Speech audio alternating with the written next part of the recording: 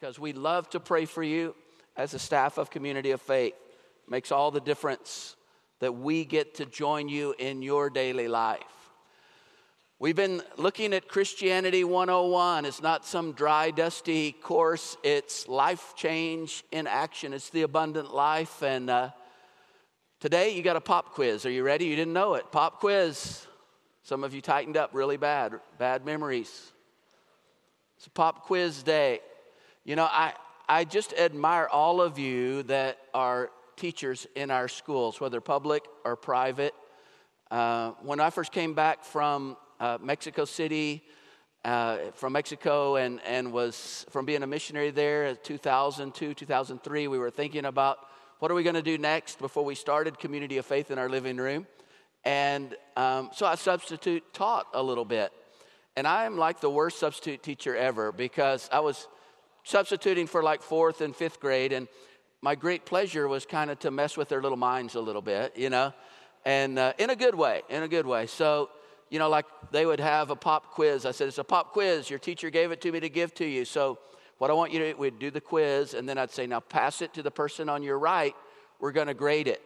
And, well, in fact, I want you to pass it one more time. Pass it to the person on your left. We're going to grade it. And they would look at each other, and they're going, we have our own paper. And so then I would say, okay, now as you grade this, if it's wrong and you don't change it, I will count off. And they just looked at me for a second. You know, so that's the kind of stuff that I would do. And it just kind of blew their minds.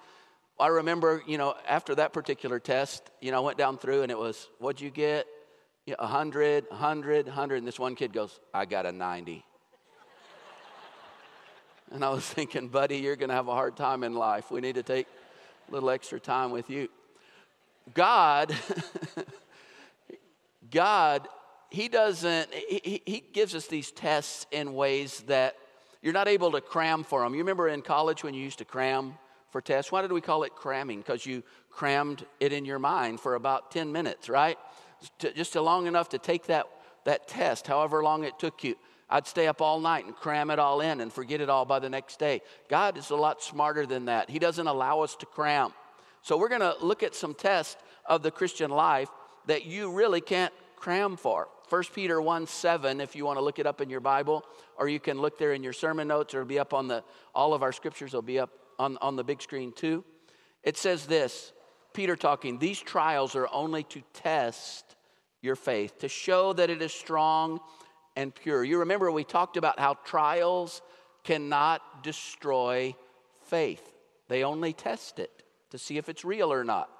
And they test our faith to show us if it's genuine. If it's genuine, it will stand the test of trial. That's because, remember, just a little bit of review is that when you step into this journey with Christ, it's not a change of philosophy or a change of idea or a little religion kind of thing.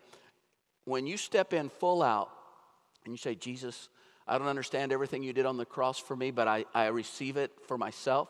I also want to give you all of me, and I choose to step into this journey with you with all that I am. The Bible says something amazing happens. In that moment, you become a new creation. And remember, we studied that word new in the original language, the Greek, and it means something never seen or heard of before. God, this sovereign, all-powerful God of ours, who created us and created this planet, and he said, here, humankind, I want you to have dominion over this planet. That means you're in charge. I'm not going to be in charge. You're in charge of this planet. People ask me all the time about evil and why would God allow evil? I said, well, he put us in charge and we created all of that. And he's not going to step over us, though many times he does push his grace through in the midst of all of that. But he wanted us to have free will. And so he gave us this planet, and we fell on our face from the very beginning. But this great God of ours always had a plan, even in the midst of that. He knew what was going to happen. And it's as if suddenly we see a little inkling of it in the New Testament. It was you and me becoming brand new creations to walk with him, to rule and reign with him. Somehow on the inside, you don't see it on the outside, but on the inside, when you step into this journey, you become a new creation. And when trials hit the new creation, they activate something. And that is, we found in the book of James, that's persistence. You will follow through. If you fall away and you don't follow through, you never were changed in the first place. The Bible's real clear about that. Now, that doesn't mean you can't fall on your face. It doesn't mean you can't fall away for a short time, but you can't stay away. But there's another thing about trials that we're going to talk about today, and that is that these tests also help us evaluate how far along we are in our walk with God. They help us evaluate how far along we are. Romans 12:3, Paul says, "For the grace given me, I say to every one of you, do not think of yourself more highly than you ought, but rather think of yourself with sober judgment in accordance with the faith that God has distributed to each of you." He's saying, I want you to really know where you are. You know, you ever known a believer that thought more highly of themselves than they ought? You know, they thought that they had all the answers and they had, he says, I don't want you to do that. I want you to really know where you're at. So let's look at a few of the tests and walk through them. And I actually want you to grade yourself today, okay? Don't look on anyone else's paper, right? In fact, at the end, we'll pass our sermon notes to the right. No, we're not going to do that. But I want you just to grade yourself. This is just you and God right now, okay? First test, the tough times test. Tough times test. This is a little bit of review because we've talked about that. How will I handle trials and trouble? Will I depend on myself or will I depend on God? Look what it says in Psalm 50:15. I want you to trust me. This is God talking. In your times of trouble, so I can rescue you and you can give me glory. What does he want us to do in times of trouble? Trust me, he says. Trust me. How are you doing on that? Because I find that it's easy to trust God in the good times, but when things come that we don't understand, we have this tendency to go, God, how could you? I don't understand you. He says, will you trust my heart even in the times of trouble? Some of us, when we get under stress, it's obvious. Where do you go to your knees and prayer? Or do you go to get a glass of wine or 2 or 3 or 4 or 5? I'm under stress and need a little bit of something. That won't last. Do you get all tense and nervous and so what, you reach out with that lifeline and call a friend? I'm so nervous and I'm going to call a friend. It's okay to call a friend. I love community. We do that here at Community of Faith. We're all about this life together. But do you go to God first or do you call them first? See, I usually like to complain or whine to Laura first before I even go to God. And that's not the right way to do it. And she probably gets real tired of that. God says, come to me first. Another thing I do, when I get really stressed out, I don't do prescription narcotics when I'm stressed out. I do prescription nachos. That's what I do. I don't know about you, but it's like I just feel better if I can just nuke some nachos or something like that, and just get my belly full, and I'm so stressed out, I just need to eat. And you know what I've discovered? If you do that often, you're not stressed anymore, you're fat and stressed. That's what happens. But we have this tendency to go to something, don't we? All of us are going to something, some stress reliever. And I think a lot of it, too, is because we don't understand God's timetable. We think that it's immediate. God, I'm asking you right now. I don't understand. I asked you 5 minutes ago to change this man I'm married to, and he's still the same. I'm trying to figure this out. God's timetable is not like ours. He's building something into us, even in the midst of the troubles. But we want this quick relief, and so we kind of short circuit what he's trying to do by trying to do it ourselves. My mom has a word that she always used. I don't know where it came from. Maybe you've used it. She's from deep out in the country in Arkansas, which explains a lot about our family. But she says, quit finagling. You're just trying to finagle it. Now, what is I can't find finagle, but I know that's, you know what that is. That's when you're trying to work it out yourself. You're trying to manipulate it and fix it. So we do that all the time. Look what Jeremiah the prophet said about God's people. God talking actually through Jeremiah. He says, my people have done two evils. They've turned away from me, the spring of living water, and they've dug their own wells, which are broken wells, and cannot hold water. It's this picture like you're walking through the Sahara Desert. There's no shade. You've been without water for maybe 48 hours, and your tongue's all swelled up, your lips are all cracked, and you're about to die. And then you cross over this last sand dune, maybe just crawling over because you haven't got much strength left. And just imagine on the other side, there's this big, like, Las Vegas neon sign with an arrow that points down, and it says, God's abundant, life-giving water. And you look down, and there's this amazing little spring. When I was in Fiji, they would take us around and show us these little springs that welled up out of the limestone. That's why you pay so much for Fiji water at church, at the supermarket. But you know, it's like, it's this amazing, clear little. Let's just imagine it's something like that. And what do? We go, and we walk on past and find an old rusty shovel over there, a little bit past it, and start digging in the sand to make our own well. That's God's well. I think I'll do my well. That doesn't make much sense, does it? And then the audacity that we have on top of that is that we go, God bless this well that I'm making, of my own making, and that I'm creating to try to find happiness here. I need you to bless it. You can go out, get into some relationship, and you know it's wrong, but you're praying, God, please bless this relationship. And God's going, you passed up my life-giving water, and you're trying to find abundant life. You're trying to find and quench your thirst out here somewhere else. We go out and buy things we don't need with money we don't have to impress people we don't like, you know. And we go, God, my finances, bless my finances. And God's going like, but you've been out, you know, because that's another one of our things. Some of you, when you get stressed out, what do? You go shop. When going gets tough, the tough go shopping, right? And God's going, no, that was never my plan. Abraham, he was promised a baby. We see that way back in the Old Testament. And God said, I'm going to give you and your wife, Sarah, a baby. And that baby will be the father of a great nation. And that nation will be where the Messiah, Jesus, comes from. He promised it. Well, Abraham got older and older, and Sarah got older and older. In fact, Sarah went into menopause, got past childbearing age, and nothing had still happened.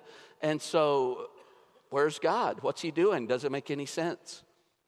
And Sarah comes to Abraham and says, I don't know what God's doing. I don't understand it. We must, I don't get it. So here's what I want you to do. I want you to take my little maidservant, Hagar.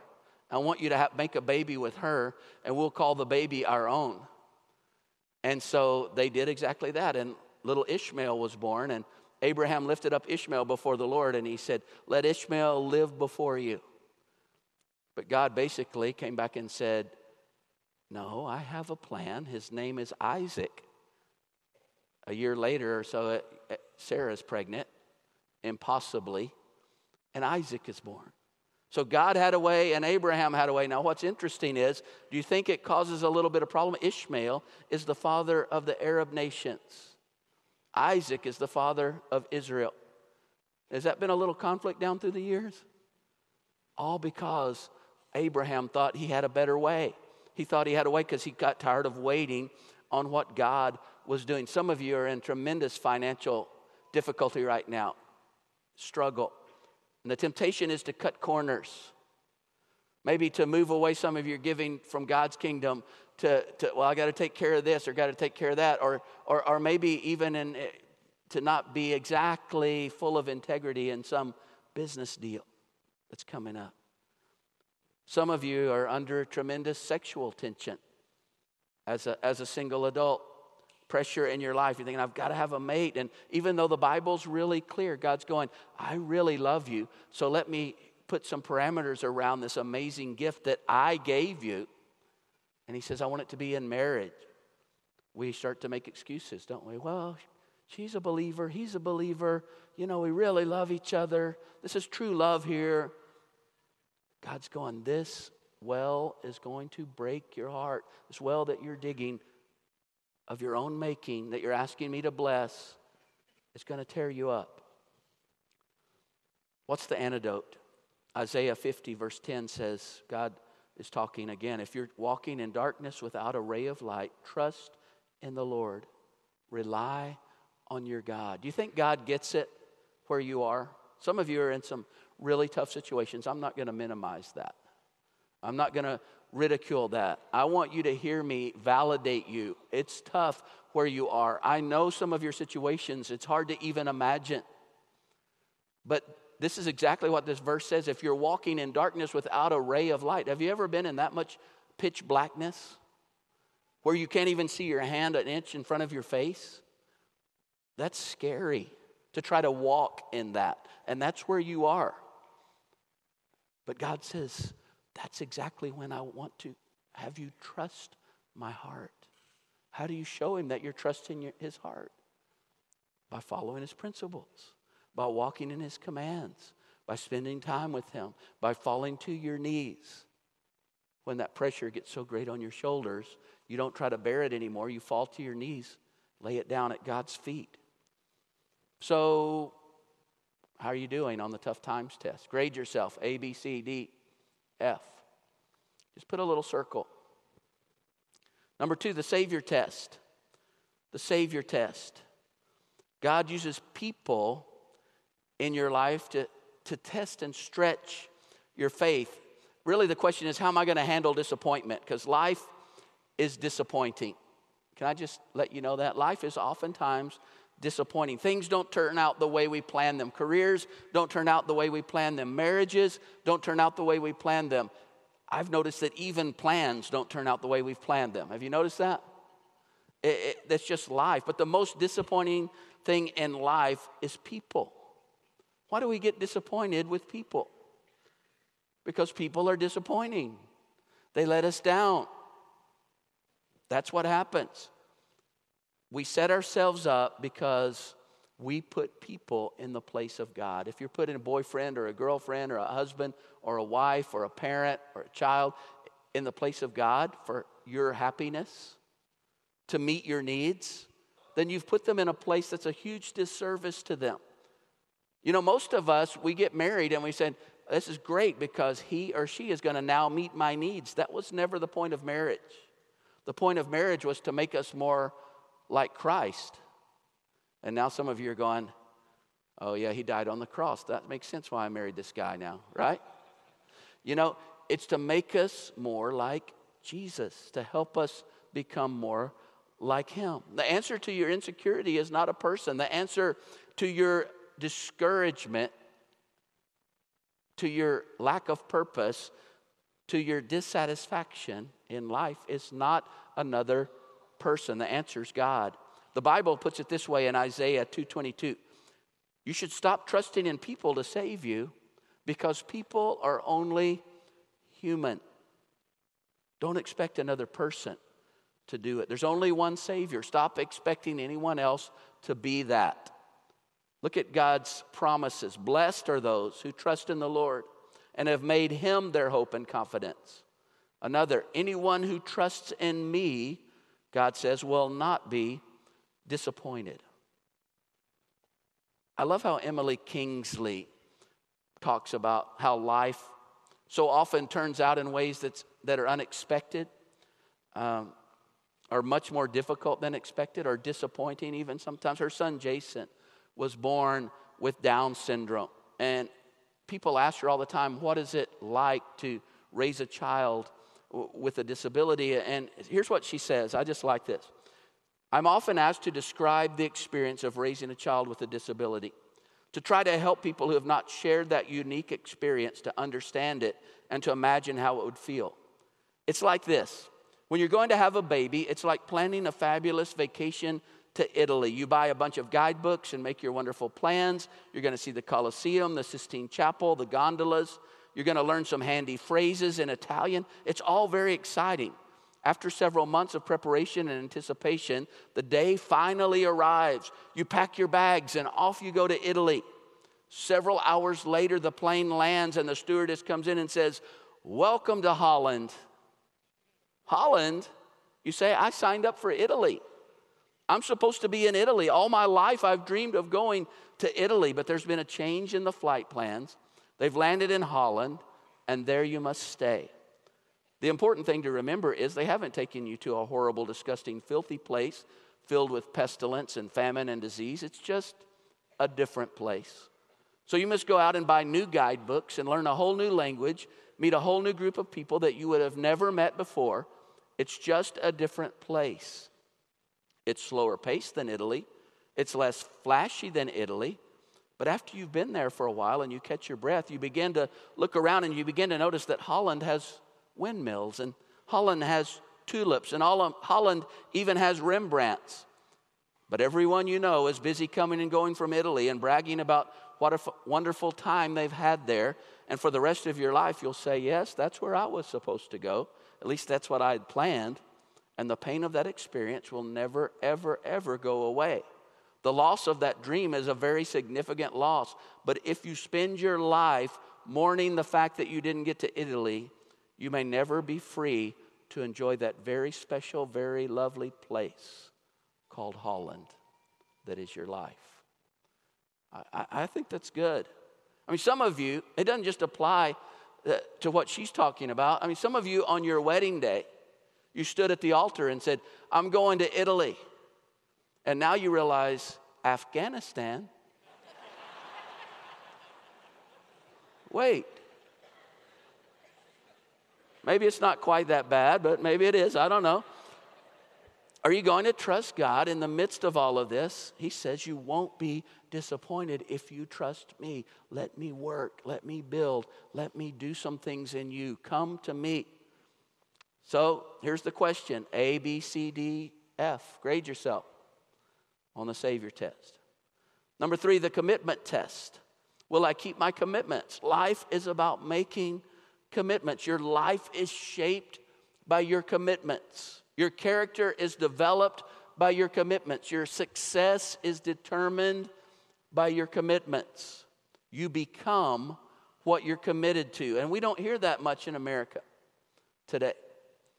Most people are half committed to 24 different things that don't really matter that much, instead of totally committed to 1 or 2 or maybe 3 things that really matter for now and all of eternity. You know, anything that you're going to do, these artists up here that play these instruments, they're amazing.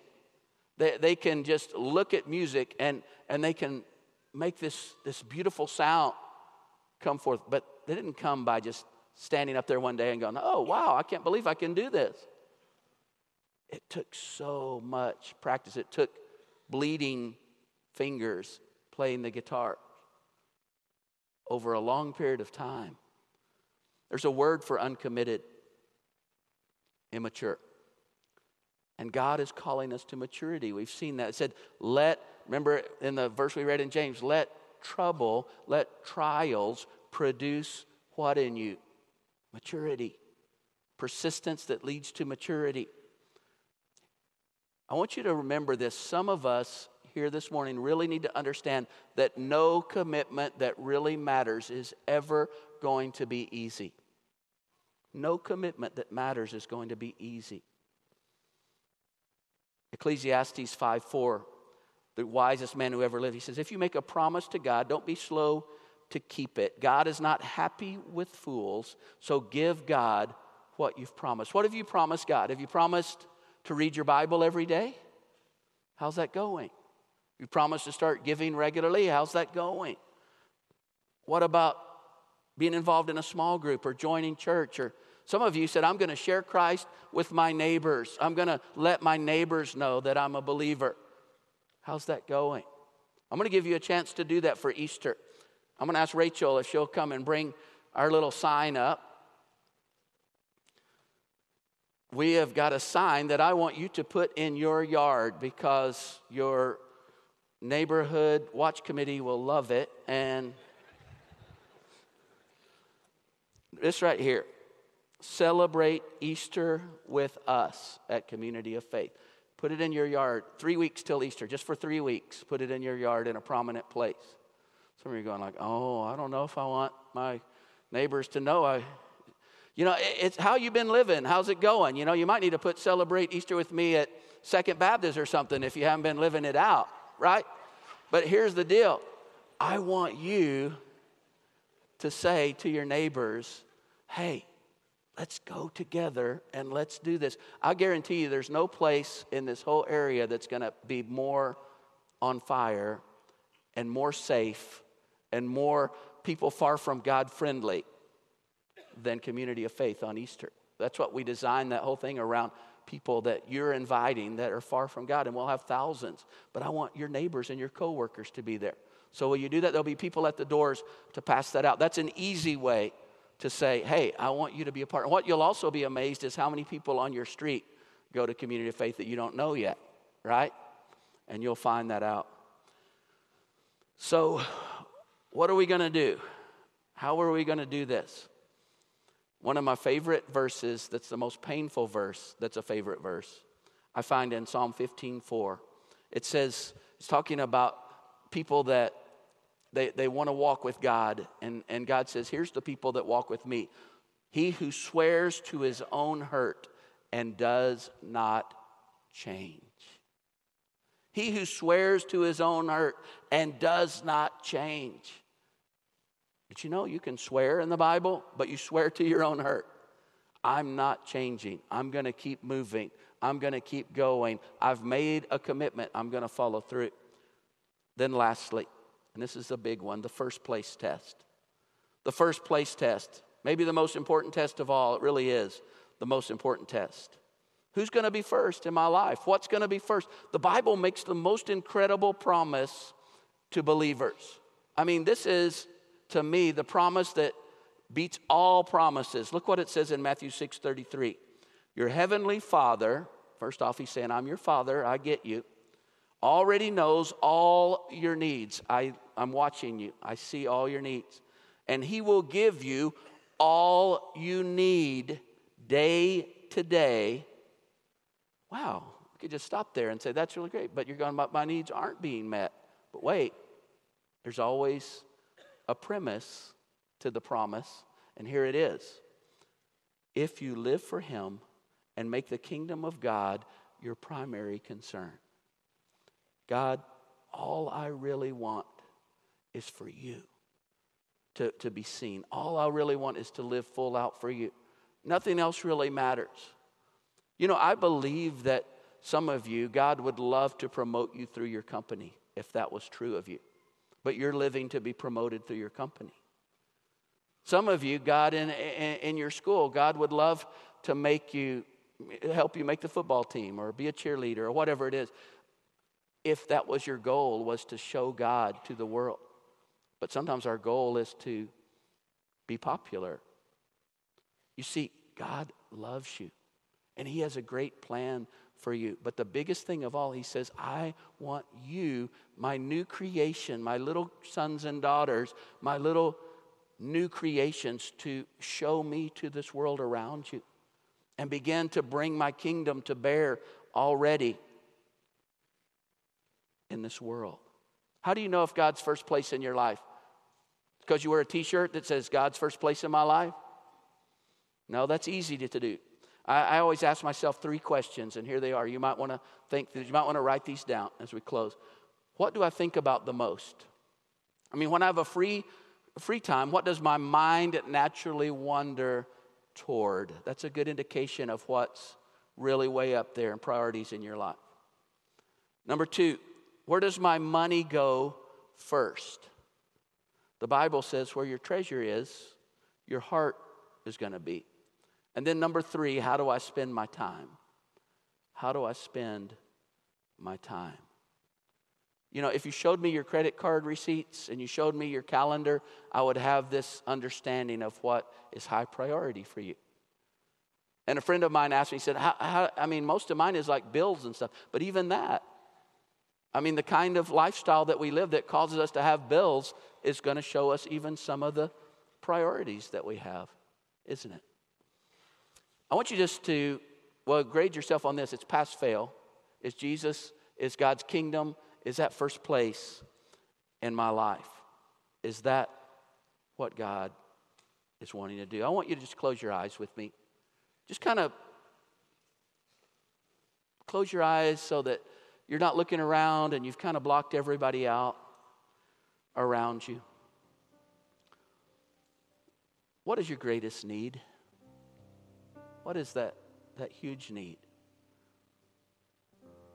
What is it that you need?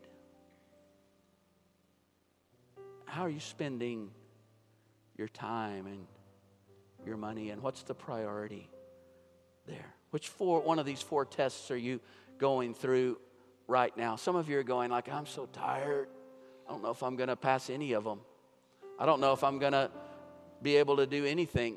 I'm just wiped out. Let me give you a promise. With your eyes closed, listen to this. This is what God says. If you will come back to me and trust me, you will be saved and you will be strong. Another one. God blesses those who patiently endure testing. Afterward, they will receive the crown of life that God has promised to those who love Him. What's a crown of life? I don't know. Other religions talk about chakras and auras and stuff like that. I think a crown of life is something that comes from deep inside. It's the abundant life. There's going to be something in heaven too. I get that. But even right now, you have a crown in life as you're an overcomer, as you're a king, a queen on this planet, a new creation, enduring, walking. I know life hasn't turned out like you thought, but you've got a Father that loves you so much. Yeah, there's been a lot of mess ups in this world down through all the millennia as we've had dominion over this planet, and it affects every one of us greatly. But you have a Father who loves you. He's never going to let you go. He's always going to be working for your good. In this trial, do you trust Him? Do you trust His heart? Because that's what it all boils down to again. Father, we want to tell you we're your little sons and daughters, and we are hurting really bad right now, but we want you to know that we trust you. We trust you. Teach us, grow us, give us that crown of life. In Jesus' name, amen. I'm going to ask our prayers to come up here to the front.